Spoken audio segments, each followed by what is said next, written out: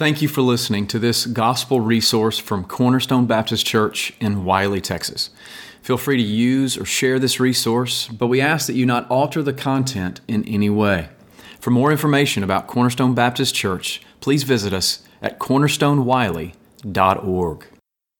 Let's open God's Word now, Revelation chapter 17. We're going to begin reading this morning again at the end of verse 6 and then through verse 11. As we're singing that song, I'm reminded that so many want to present the Christian life, especially when we gather for worship, as just one long series of victories from joy to joy. And sometimes if we come into a worship service and all we sing about is joy and happiness and those kind of things, well, that's part of the Christian life, but the Christian life is also filled with sorrow. We walk through difficult days. Temptations win the battle, and yet the promise of God is that the hope, our anchor, is still secure because of what Christ has done for us. Our anchor for eternity is not based upon our doing. It's not based upon our merits and our earned righteousness. It's based upon the love of God shown to us in Christ, who lived for us and died for us, though we were just undeserving of His love. And our hope and our security and our salvation rests in Him. The gospel is not what you do to earn God's love. The gospel is what He has done through Christ to secure your salvation. And we celebrate that this morning. Even in the difficult days, we have hope because of God's grace. This morning, as we continue to study the Revelation, we've entered into a particular section of the Revelation that describes to us in spiritual terms the destruction of the enemies of God and of God's people. Those enemies, as I outlined them last week, are the dragon and the beast and the false prophet and Babylon the Great, and then those whose names are not written in the book of life. Those are the 5 enemies of God and His people. And they are symbolically represented in the world. Now, today we're going to continue to study that. And we're going to look a little bit more at the beast and the great prostitute we learned about last week, Babylon, the woman, the immoral woman. And I want us to read this whole section so that you can get something of the context again. But I'm going to look at verses 6 through 11 this morning. We'll learn more next week. But if you have a copy of God's Word, please follow along with your eyes as I read this and keep it close at hand. If you're visiting with us, we're so thankful that you've chosen to come here. And here's what we do in preaching is I'll read through this passage, I'll pray, and then my goal is to explain this passage verse by verse and section by section. We believe the Bible is the Word of God, and that means every bit of it is important for us so that we can know God and live according to His Word. So that's what we're going to do. So if you would, just follow along as we read. Let me get my eyes on me here. Revelation 17, starting in verse 1. Then one of the 7 angels who had the 7 bowls came and said to me, "Come, I will show you the judgment of the great prostitute who is seated on many waters, with whom the kings of the earth have committed sexual immorality, and with the wine of whose sexual immorality the dwellers on earth have become drunk." And he, that is the angel, carried John, me, away in the Spirit into the wilderness. And I saw a woman sitting on a scarlet beast that was full of blasphemous names, and it had 7 heads and 10 horns. The woman was arrayed in purple and scarlet and adorned with gold and jewels and pearls, holding in her hand a golden cup full of abominations and the impurities of her sexual immorality. And on her forehead was written a name of mystery, Babylon the Great, mother of prostitutes and of earth's abominations. And I saw the woman drunk with the blood of the saints, the blood of the martyrs of Jesus. And when I saw her, I marveled greatly. But the angel said to me, "Why do you marvel? I will tell you the mystery of the woman and of the beast with 7 heads and 10 horns that carries her. The beast that you saw was and is not, and is about to rise from the bottomless pit and go to destruction. And the dwellers on earth, whose names have not been written in the book of life from the foundation of the world, will marvel to see the beast, because it was and is not and is to come. And this calls for a mind with wisdom. The 7 heads are 7 mountains on which the woman is seated. They are also 7 kings, 5 of whom have fallen. One is, the other has not yet come. And when he does come, he must remain only for a little while. And as for the beast that was and is not, it is an 8th, but it belongs to the 7, and it goes to destruction. And the 10 horns that you saw are 10 kings who have not yet received royal power, but they are to receive authority as kings for 1 hour, together with the beast. These are of one mind, and they hand over their power and authority to the beast. They will make war on the Lamb, and the Lamb will conquer them, for he is Lord of lords and King of kings, and those with him are called the chosen and faithful. Father, as we come to this part of our worship and we focus in on your word, would you teach us what it means? Teach us to have hearts and minds of understanding. Teach us to see the pictures that you are showing us here, as we can be reminded that this book is not a puzzle book, it's a picture book. And there are symbols intended to not confuse us, but to reveal to us the reality, the spiritual reality of the world that we live in. And so I pray that you would give me wisdom and strength and passion as I proclaim the truth, and I pray that you would give us ears to hear, eyes to see, and hearts to receive. But understanding is not enough. You want us to live out that understanding. We don't want to be hearers of the word, but we want to be doers of the word as well. So, Father, give us instruction, help us to see clearly, and help us to walk in this world in a way that would bring glory to our Savior and to you. We pray in Jesus' name and for your glory. Amen. Amen. The Hoover Dam. How many of y'all have ever been to the Hoover Dam? All right, a lot of hands. Never been there. Only seen it in pictures. Never driven by, anything like that. The Hoover Dam was formerly called the Boulder Dam. It's located in the Black Canyon region of the Colorado River at the Arizona and Nevada border. The dam was constructed back in the 30s, between 1930 and 1936. And it is the highest concrete arch dam in the United States. It measures 726 feet high, 1,244 feet long at the crest, and it contains 4,400,000 cubic yards of concrete. It's a lot of concrete. And all of the steel and all of the concrete serves the purpose of holding back a massive amount of water, and it creates a lake. Lake Mead is what is created by this particular dam. Now, if you know anything about these things, they don't just put a dam up in the middle of a river for no reason. It has a purpose. The purpose is to hold back that water and then to utilize that water to generate hydroelectric power. The water is also used for irrigation, and it's used for the domestic water supply. The point of this entire structure, all of this engineering, all of the effort, all of the years, and all of the construction materials that went into it, the purpose of the structure is to hold back the water so that it can be used for life-giving purposes. And as we see here, if you ever drive on 78 going to Lavon from Wiley, you'll see that there come a time when the dam needs to be opened and East Fork will open up and the water will spill out of it. There are times when, because of rainfall, the water source behind the dam will swell and it'll put pressure on the dam, and so they will open up sluice gates to allow the water to come forward and to take some of the pressure off of the dam. That happens on occasion. And I bring all of this up to paint a picture in your mind, to picture in your mind this massive amount of destructive water. If that dam were to fail at any point, to completely and utterly fail, the destructive force of the water coming out of Lake Mead would absolutely destroy everything in its path. And I want you to have something of that picture in mind, and I want to relate it, if possible, back to this understanding that we have as we read the scriptures, that the wrath of God, the anger of God, the judgment of God towards sin is in fact being held back like a dam. And that wrath or that fierce anger towards sin is building. And there are times in history when God unleashes a portion of judgment upon a particular nation. We see that in the Old Testament.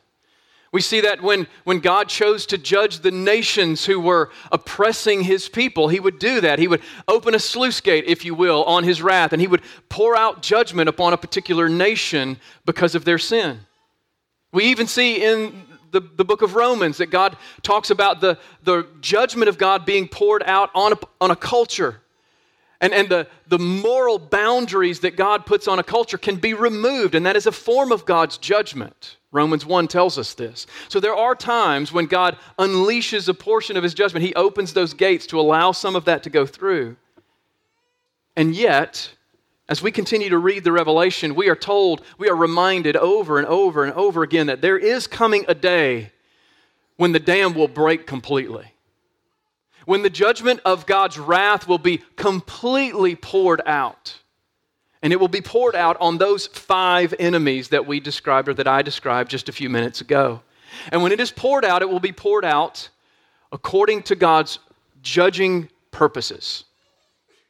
Our world is on a collision course with destruction. Hence the title, The Road to Destruction. And there are demonic players that are at work in the world today, and they too are on that road to destruction.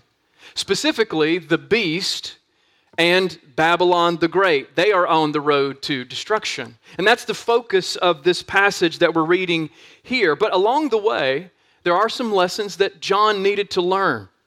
And it's a specific lesson about fear that we can learn as well. So if you have your Bible open still, look back with me at verse 6. We know a little bit about where we're going. We're going to see the destruction of the beast and the woman. But notice at the end of verse 6, as John sees this vision, he sees the woman drunk with the blood of the saints, drunk with the blood of the martyrs, and then he saw her, and it says that he marveled greatly. You see that? He marveled greatly. And then the angel said to him, "Why do you marvel?" Now this may seem like a small matter, but this is actually a lesson for John. It may seem like a small thing that John marveled greatly at what he saw in this vision, but he had seen this vision of this terrifying and horrific woman who is celebrating by drinking the blood of God's people. That's a pretty terrifying picture. The text tells us that John marvels, and the word marvel here means a couple of things. It means to be amazed, but it also means to be disturbed. It carries this idea that what John saw, he wasn't simply like us, struggling to understand what it means, but he understood something of what it meant, and he was disturbed by it. There was a sense of fear in his reaction to it, and that's why the angel rebukes him and says, "Why do you marvel?" Now, if it's simply that John can't understand, then the rebuke would not be so necessary. But the fact that the rebuke is here leads me to believe that what's going on here is that as John sees this, there's a sense of shock and a sense of fear. And who can blame him? And we've been studying this for 47 weeks. I looked at my notes to see how far we've gone. We've been studying this book for a long time, and along the way, we have seen increasingly nightmarish visions of the persecution of God's people. We have seen the spiritual reality of the dragon and the beast and the false prophet and waging their war against God and against the gospel. We've seen this over and over again. We've seen the kind of visions that even makes our hearts quake a little bit. We all experience, as we read this and as we think about this and as we see what's going on in the world today, we all experience fear at different levels. And the Bible has much to say about fear. You may know this. It's been said that the command, "do not fear" or "do not be afraid" can be found 365 times in Scripture. Almost as though God knew we needed to be told, don't be afraid every single day of the year. Do not fear. Do not be afraid. It's there over and over. And the Bible teaches us that there's 2 different types of fear. There's a type of fear that is the beginning of wisdom, the beginning of understanding, right, from Proverbs. But there's a type of fear that we're rebuked for having. There's a fear of man, and then there's a godly fear. And out of those 365 different instances of the command, "do not be afraid," most of them are instructing the people of God to not fear what men may do to us, but rather put our trust in the promised love of God. The Lord Jesus even taught us. He taught his disciples in Luke chapter 12. He says, I tell you this, my friends, do not fear those who kill the body and after that have nothing more that they can do. And then he goes on and he says, but I will warn you whom you should fear. Fear him who, after he has killed, has authority to cast into hell. Yes, I tell you, fear him. Friends, there is a type of fear that is misplaced. A fear of man, a fear of persecution, a fear of the beast in its representation. But then there is also a type of fear that profits our souls for eternity. Jesus says that the power of man extends no further than death. Man has no ability to do anything beyond that, and yet our Creator does. We should fear God because God's power, God's ability has no boundaries. His power extends beyond death. It extends into eternity. And Jesus tells us that we should fear God. We should not fear man.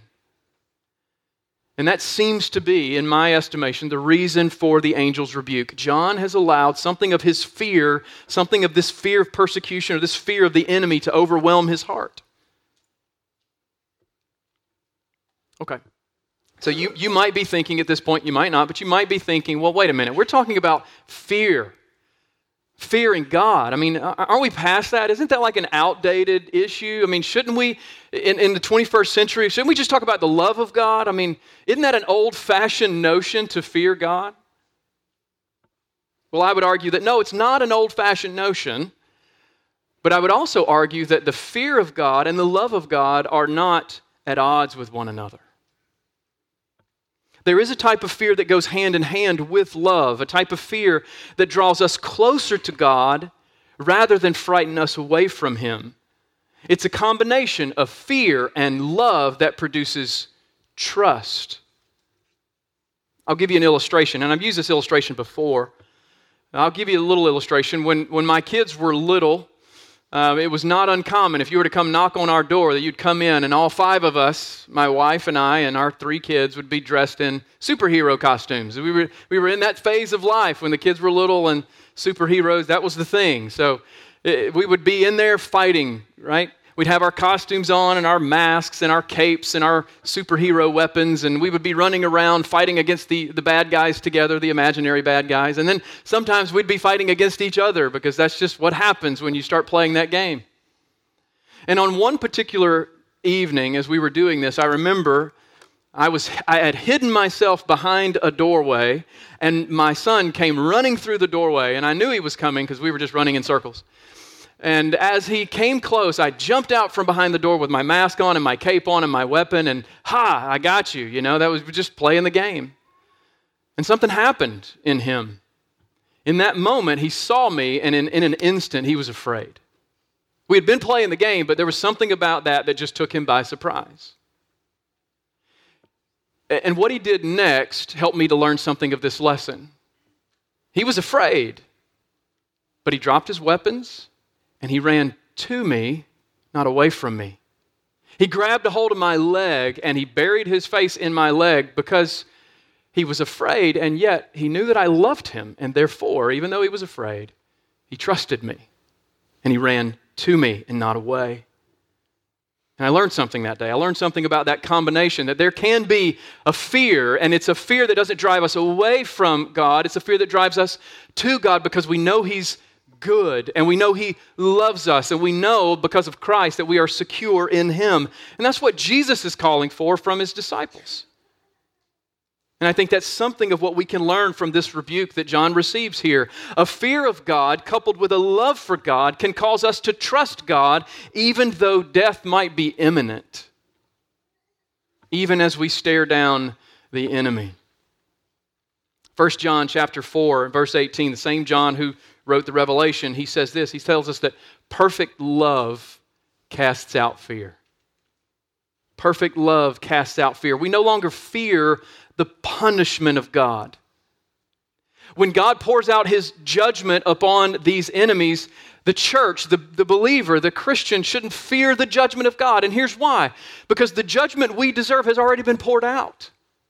That's what Christ was doing on the cross. He wasn't just setting an example, saying, hey, you should live a sacrificial life so that God will love you. No, he was sacrificing himself. He was enduring in his flesh the judgment that you and I deserve because of our sin. He drank the cup dry. There is no longer judgment to be poured out upon the people of God. He endured that on our behalf.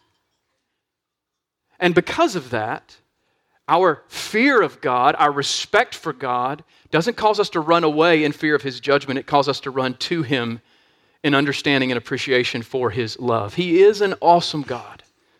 He is a God who is worthy of our fear. He is a God who is worthy of our awe. But he is also our loving Father who embraces us and promises to keep us safe. No matter what happens in this world, he will never leave us nor forsake us, right? And there is nothing, according to Romans 8, that can separate us, nothing in all of creation that can separate us from his love. So we don't fear what we see. We reject the fear of man that wells up in our hearts, and we should reject the fear of the demonic attacks that we read about in this revelation, and we should reject sinful fear of man. But also we should trust in the promised love of God that he will never leave us, he will always be with us.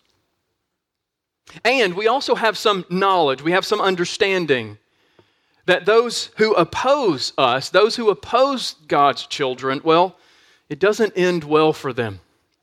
So we've learned a little bit of a lesson on fear. Now let's look at the beast again. Let's try to unmask the beast. Look at verse 8 with me. The beast that you saw, this is the angel speaking to John, the beast that you saw was and is not and is about to rise from the bottomless pit and go to destruction. Now, when this whole thing started, the angel promised John, he said, I'm going to explain to you the mystery of the woman, but he starts by describing the beast. And obviously, that means that the beast is more important than the woman at some level. The beast is more important than the woman. She rides upon the beast's back, not in the sense that she controls him, but he serves as the foundation for her existence and her effectiveness. The beast gives her a platform because he has the greater power. And as we continue to read, and as we will see in Revelation 13, the beast gains his power from the dragon, which is a reference to Satan himself. We'll read that in just a moment. But the angel describes the beast as the one who was and is not, and then is about to rise from the bottomless pit. We have to understand what that's pointing us to. What does that mean for us? What should we understand about that? And we will, but before we get there, I want you to notice something. As we've been studying through the Revelation, do y'all remember I've talked about how the dragon, the beast, and the false prophet are meant to serve as a counterfeit to the Trinitarian understanding of God, the Father, the Son, and the Holy Spirit. Y'all remember that? Well, counterfeiting is all over this book, and it's being revealed right here in the language that's used to describe the beast. I mean, think about this. Jesus is the one who is described as the one who was and is to come. And this is a form of counterfeiting. This is a form of blasphemy. The beast is being described in a corrupted way that Jesus is often described. And that shows that he's a counterfeit to Christ. He is the false prophet, if we remember from our studies previously. He's attempting in this language to mock the Son of God. But what do we know about the beast? Y'all remember we've already studied him. Now, I want to go through all of the details of this, but I do, for the sake of those who are just joining us today, I want us to understand that this is not the first time we've met this beast. We read about this beast in Revelation 13. So if you want to flip over to Revelation 13, just go to the left a little bit, and I'll read verses 1 through 8. This is where the beast is first described to us in the Revelation, but this is not the first time we've seen this beast. I'll get to that in a minute. Revelation 13, starting in verse 1, John, seeing a vision, saw the beast rising out of the sea with 10 horns and 7 heads, and with 10 diadems on its horns and blasphemous names on its heads. That helps us to understand that this is the same beast that we're seeing in Revelation 17. But it goes on, and he said, and the beast that I saw was like a leopard, its feet were like a bear's, and its mouth was like a lion's mouth. And to it the dragon gave his power and his throne and great authority. So right off the bat, we can understand something, and I won't go back to it, but This is symbolic. The symbolism of the leopard and the bear and the lion's mouth, all of this is intended to show us something in a symbolic way, and we studied that months ago. Verse 3 tells us that one of its heads seemed to have a mortal wound, and its mortal wound was healed, and the whole earth marveled because of this as they followed the beast. And they worshiped the dragon, for he had given his authority to the beast, and they worshiped the beast, saying, "Who is like the beast, and who can fight against it?" And the beast was given a mouth uttering haughty and blasphemous words, and it was allowed to exercise authority for 42 months. It opens its mouth to utter blasphemies against God, blaspheming his name and his dwelling, that is, those who dwell in heaven. Also, it was allowed to make war on the saints and to conquer them, and authority was given it over every tribe and people and language and nation, and all who dwell on earth who will worship it. Everyone whose name has not been written before the foundation of the world in the book of life of the Lamb who was slain. So hopefully you can see the similarities between Revelation 13, Revelation 17. This is the same beast. And the symbolism that we're seeing here, though it is massive, it still applies. This beast is symbolic, and the beast represents something. Not an individual man, but the beast represents the power of the demonized state. He represents the wicked kingdoms of this world. And this relationship shows that the nations of this world, the unbelieving nations of this world, are empowered by spiritual forces of darkness. And look, I'm not just making that up. We know this because Daniel, all the way back in Daniel chapter 7, Daniel was the first one to see this beast. And when he saw the beast, he didn't understand it. So he asked the angel that was showing it to him. And the angel explained, this beast represents the nations that are to come. So the beast is representative of something. And that something is the nations that make up the kingdom of this world.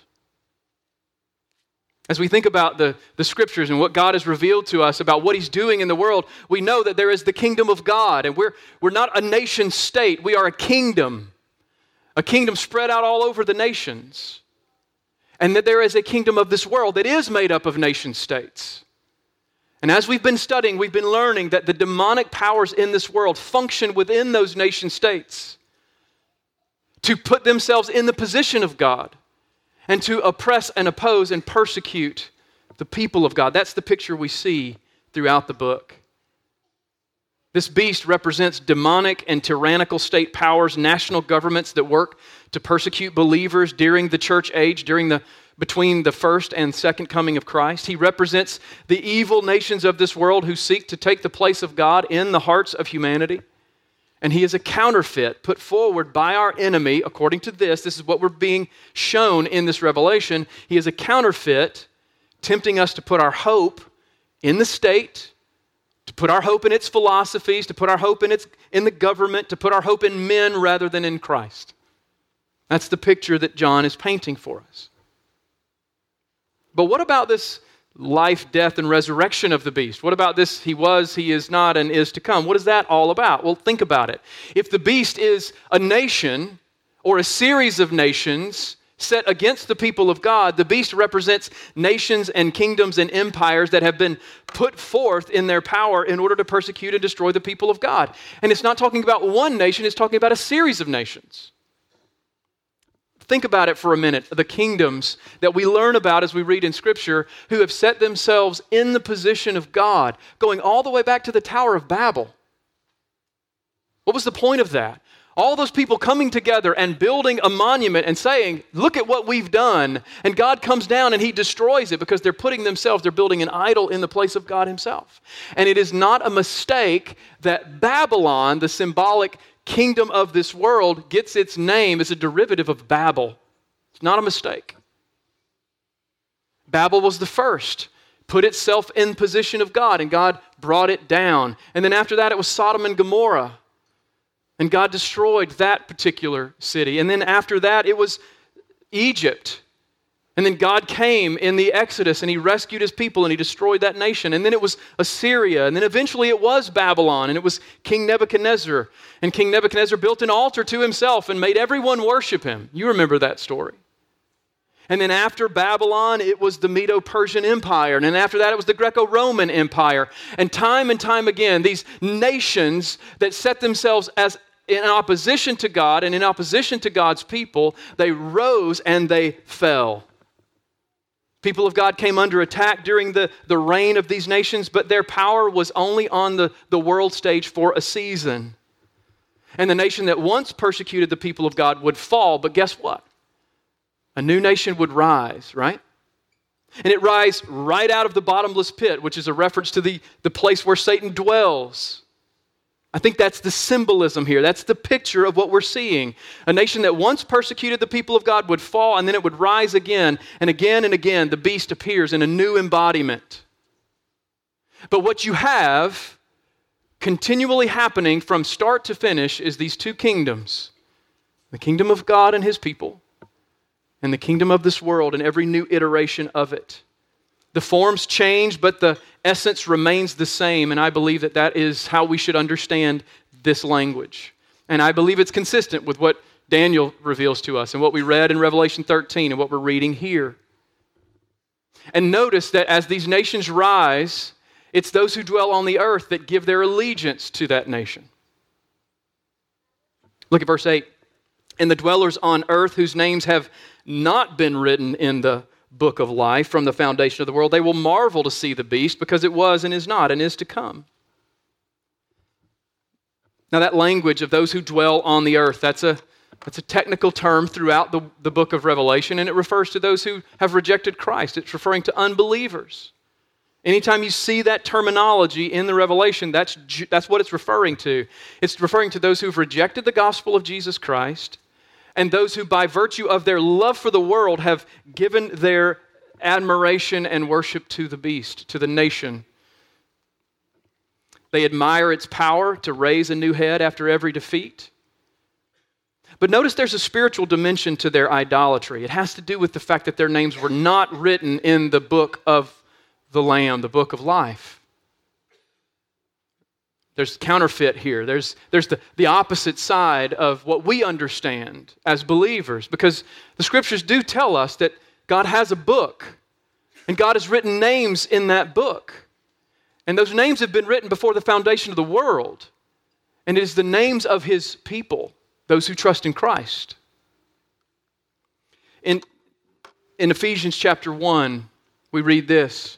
Blessed be the God and Father of our Lord Jesus Christ, who has blessed us in Christ with every spiritual blessing in the heavenly places, even as he chose us in him before the foundation of the world, that we should be holy and blameless before him in love. He predestined us for adoption to himself as sons through Jesus Christ. You see, it is God who inscribes the names of his chosen people in his book. It is God in the pre-creation decrees where he determined what he was going to do in calling out a people and setting his love upon a people to create for himself a people, a kingdom.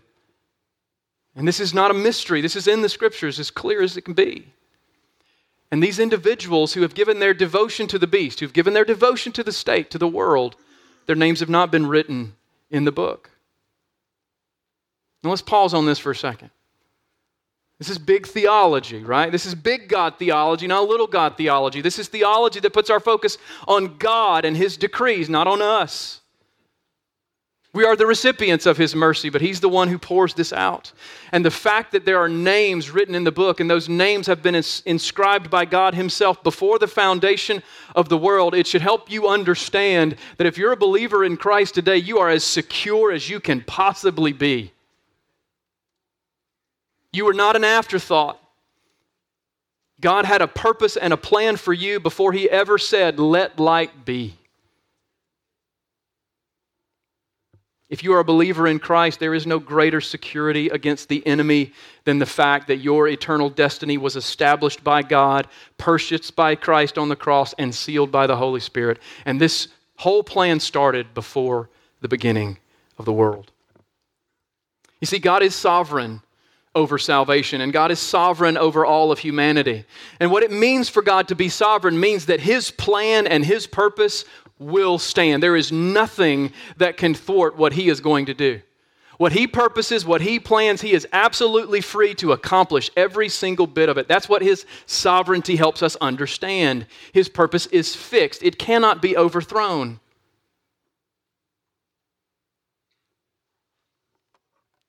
Before creation, God had a plan. His plan was to pour out His saving love on a chosen people. And He wrote our names in a book. And over the course of time, God revealed Himself, and He revealed His word, and He revealed His law, He revealed His holiness, and then He revealed His Son, who lived a righteous life that we couldn't hope to live, and then He died in the place of sinners to redeem us, to ransom us away from the judgment we deserve. And He was buried and He rose from the grave in truth and in power and in flesh and blood. And by virtue of what He has accomplished, we now, in the course of time, are brought to life by the Spirit of God. And therefore, God the Father planned our salvation. Christ the Son accomplished our salvation, and the Spirit of God has applied our salvation. And we can now look back on all that, and we look at the Scriptures, and we know that what God is doing in us now, He started before it all began. And brother, sister, there is no more secure understanding that you can have than that. Before the foundations of the earth were laid, God had a purpose for you. But this passage is not talking about the names that were written in the book of life, but the names that were not. And what that means is unbelievers don't have the same comfort that you and I have. Individuals who reject God and say, well, I'll just go on my own. I'll just trust my own way. There is a road, and the end of that road is destruction for those who reject God and His saving love in Christ.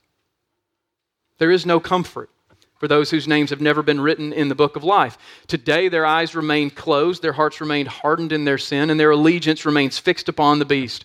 Because worldly people will always long for worldly power and worldly security and worldly pleasure, and worldliness is what the beast represents.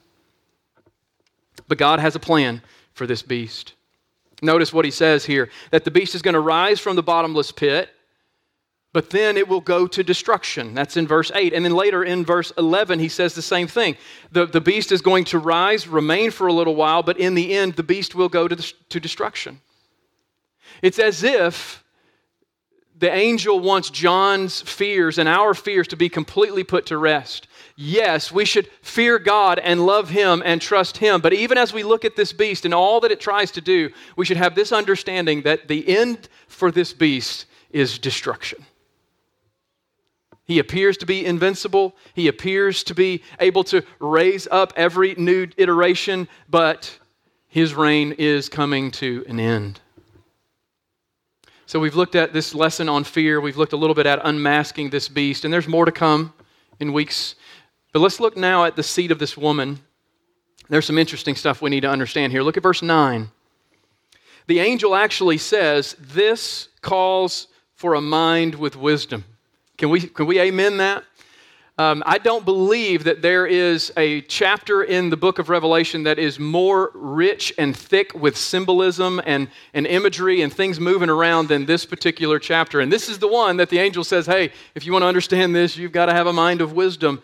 The 7 heads are 7 mountains on which the woman is seated. They are also 7 kings, 5 of whom have fallen. 1 is, the other has not yet come. And when he does come, he must remain only a little while. This calls for wisdom. But what type of wisdom? What type of wisdom does this call for?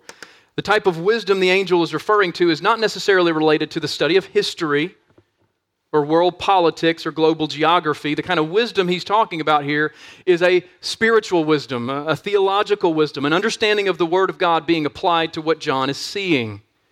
In other words, this calls for wisdom from God. And it is a wisdom that should allow John and all the people of God to see through the deception of the beast and to avoid the seductions of Babylon. Now, if we're going to understand this beast and what it represents, and we're going to have to piece together what Daniel says in Daniel 7 and what John has already revealed in Revelation 17, we understand that this beast represents the state. That's the ultimate symbolism here. But the angel says, but the beast also, he has 7 heads. So a 7-headed beast. And then those 7 heads are 7 mountains, right? Did I read that correctly? The 7 heads are 7 mountains on which the woman is seated. And it doesn't even stop there. There's more. Now, many commentators will say, and you've probably studied this along the way, and they will say that those 7 mountains refers to the city of Rome. Do you know why? Because Rome rests upon the tops of 7 hills. And so there's this connection that most commentators will make.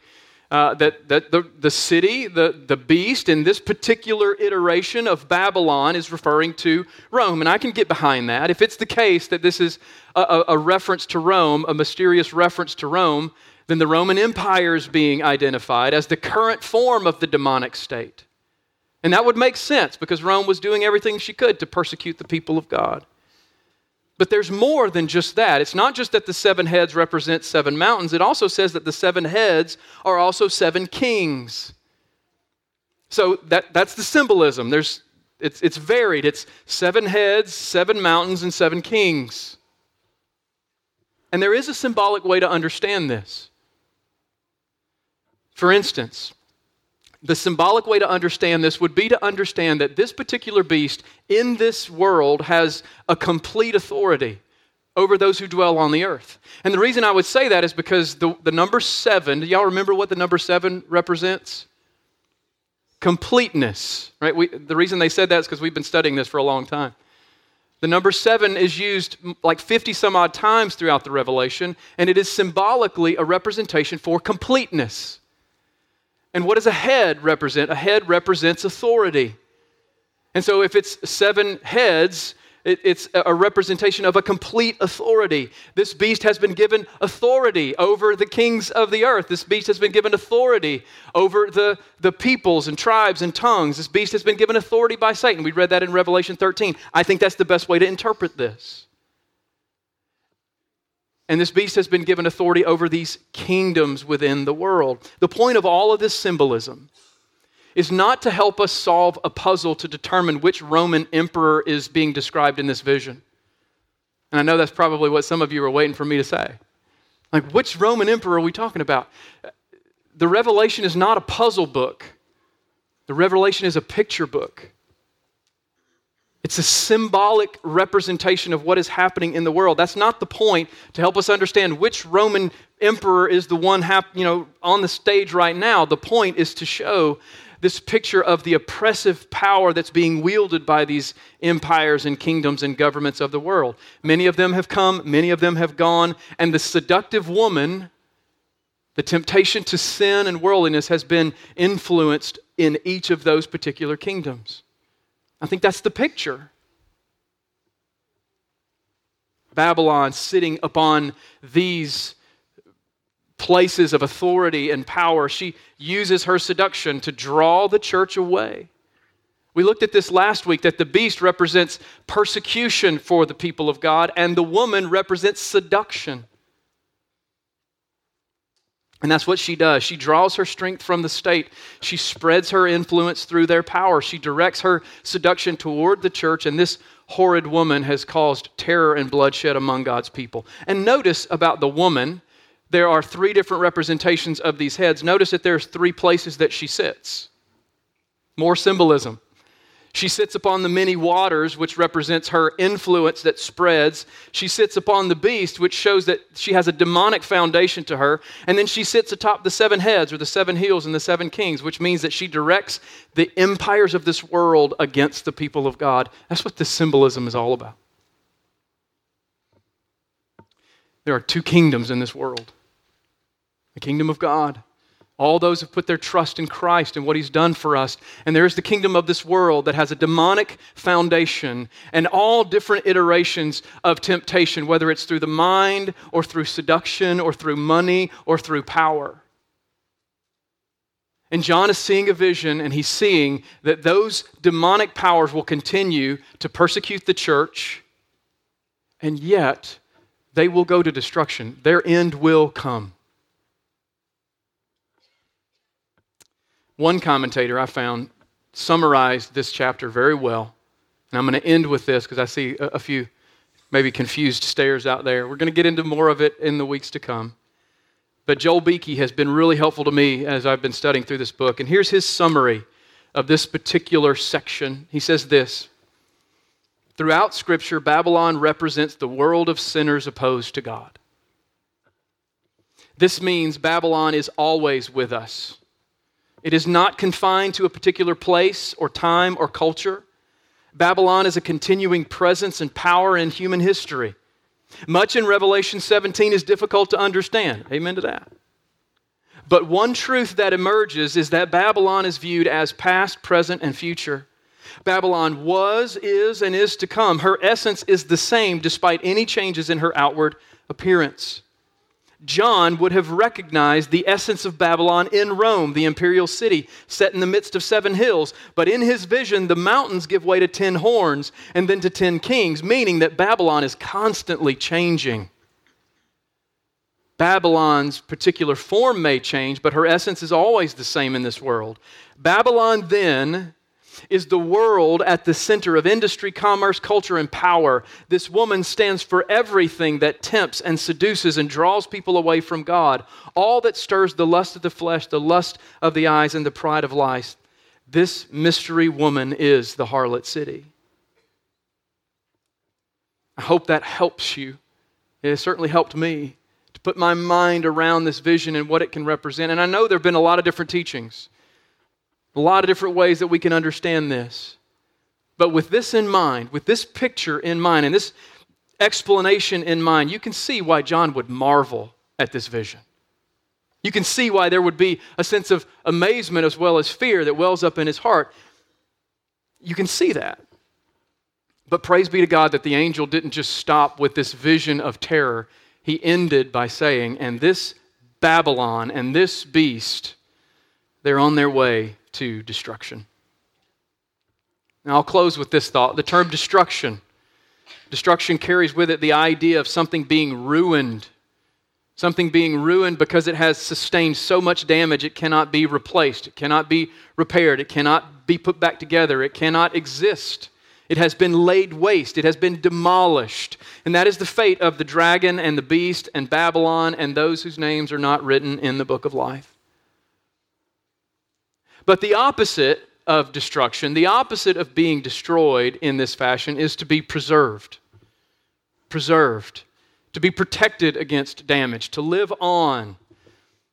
And the author of Hebrews uses both terms, destruction and preservation, in the same verse, and he uses it in such a way that it describes the contrast between unbelievers and those who trust in Christ and persevere. Here's what it says in Hebrews 10:39. He says, "But we are not of those who shrink back and are destroyed, but we are of those who have faith and preserve our souls." To shrink back from Christ, from trusting in Him and putting your hope and your trust in the world or something else, to shrink back is to face destruction. Those who give their loyalty to the beast, those who fall in love with the seductions of this world, they will suffer this fate. They will face the destruction of God's judgment when the dam breaks and all of that force and fierce anger comes forward. And friend, no amount of worldly pleasure in this life is worth the destruction of your soul in the fire of God's judgment. But we are not of those who shrink back. As believers in Christ, we have faith in our Savior and Lord, and we remember the gospel, and we live to bring glory to God, and we persevere in the faith. And as a result, our souls will be preserved. And that is our hope. So let's end there. And let me pray for us as we do. Father, I thank you for your word. Confusing and challenging and mysterious though it is, I thank you for the clarity that you give us. And I pray that as we've studied your word this morning, that we can go from this place with a deeper understanding of the world that we live in and the spiritual battle that is being waged upon it. And I pray that we can see that there is an end in sight for those who've rejected Christ. There's an end in sight for those who oppose Christ. And there is an end in sight for all of the demonic powers that would set themselves against you and against your people. But I pray that you would also help us to understand that you have a purpose and a plan for your people that stretches even back before the foundations of this world. And our hope is in Christ alone. Our confidence is in Christ and all that He's accomplished for us. So let us persevere in our faith and trust in Him no matter what we see in this world, no matter what persecutions come our way, no matter what beasts might stand up and declare themselves. Let us put our hope and our faith and our trust in You. And Lord, we trust that You will preserve our souls. Accomplish Your purpose through the preaching of Your word, whether that's to draw men to Your Son through faith in Christ or whether that's to harden hearts. You accomplish Your purpose. I pray this in Jesus' name. Amen.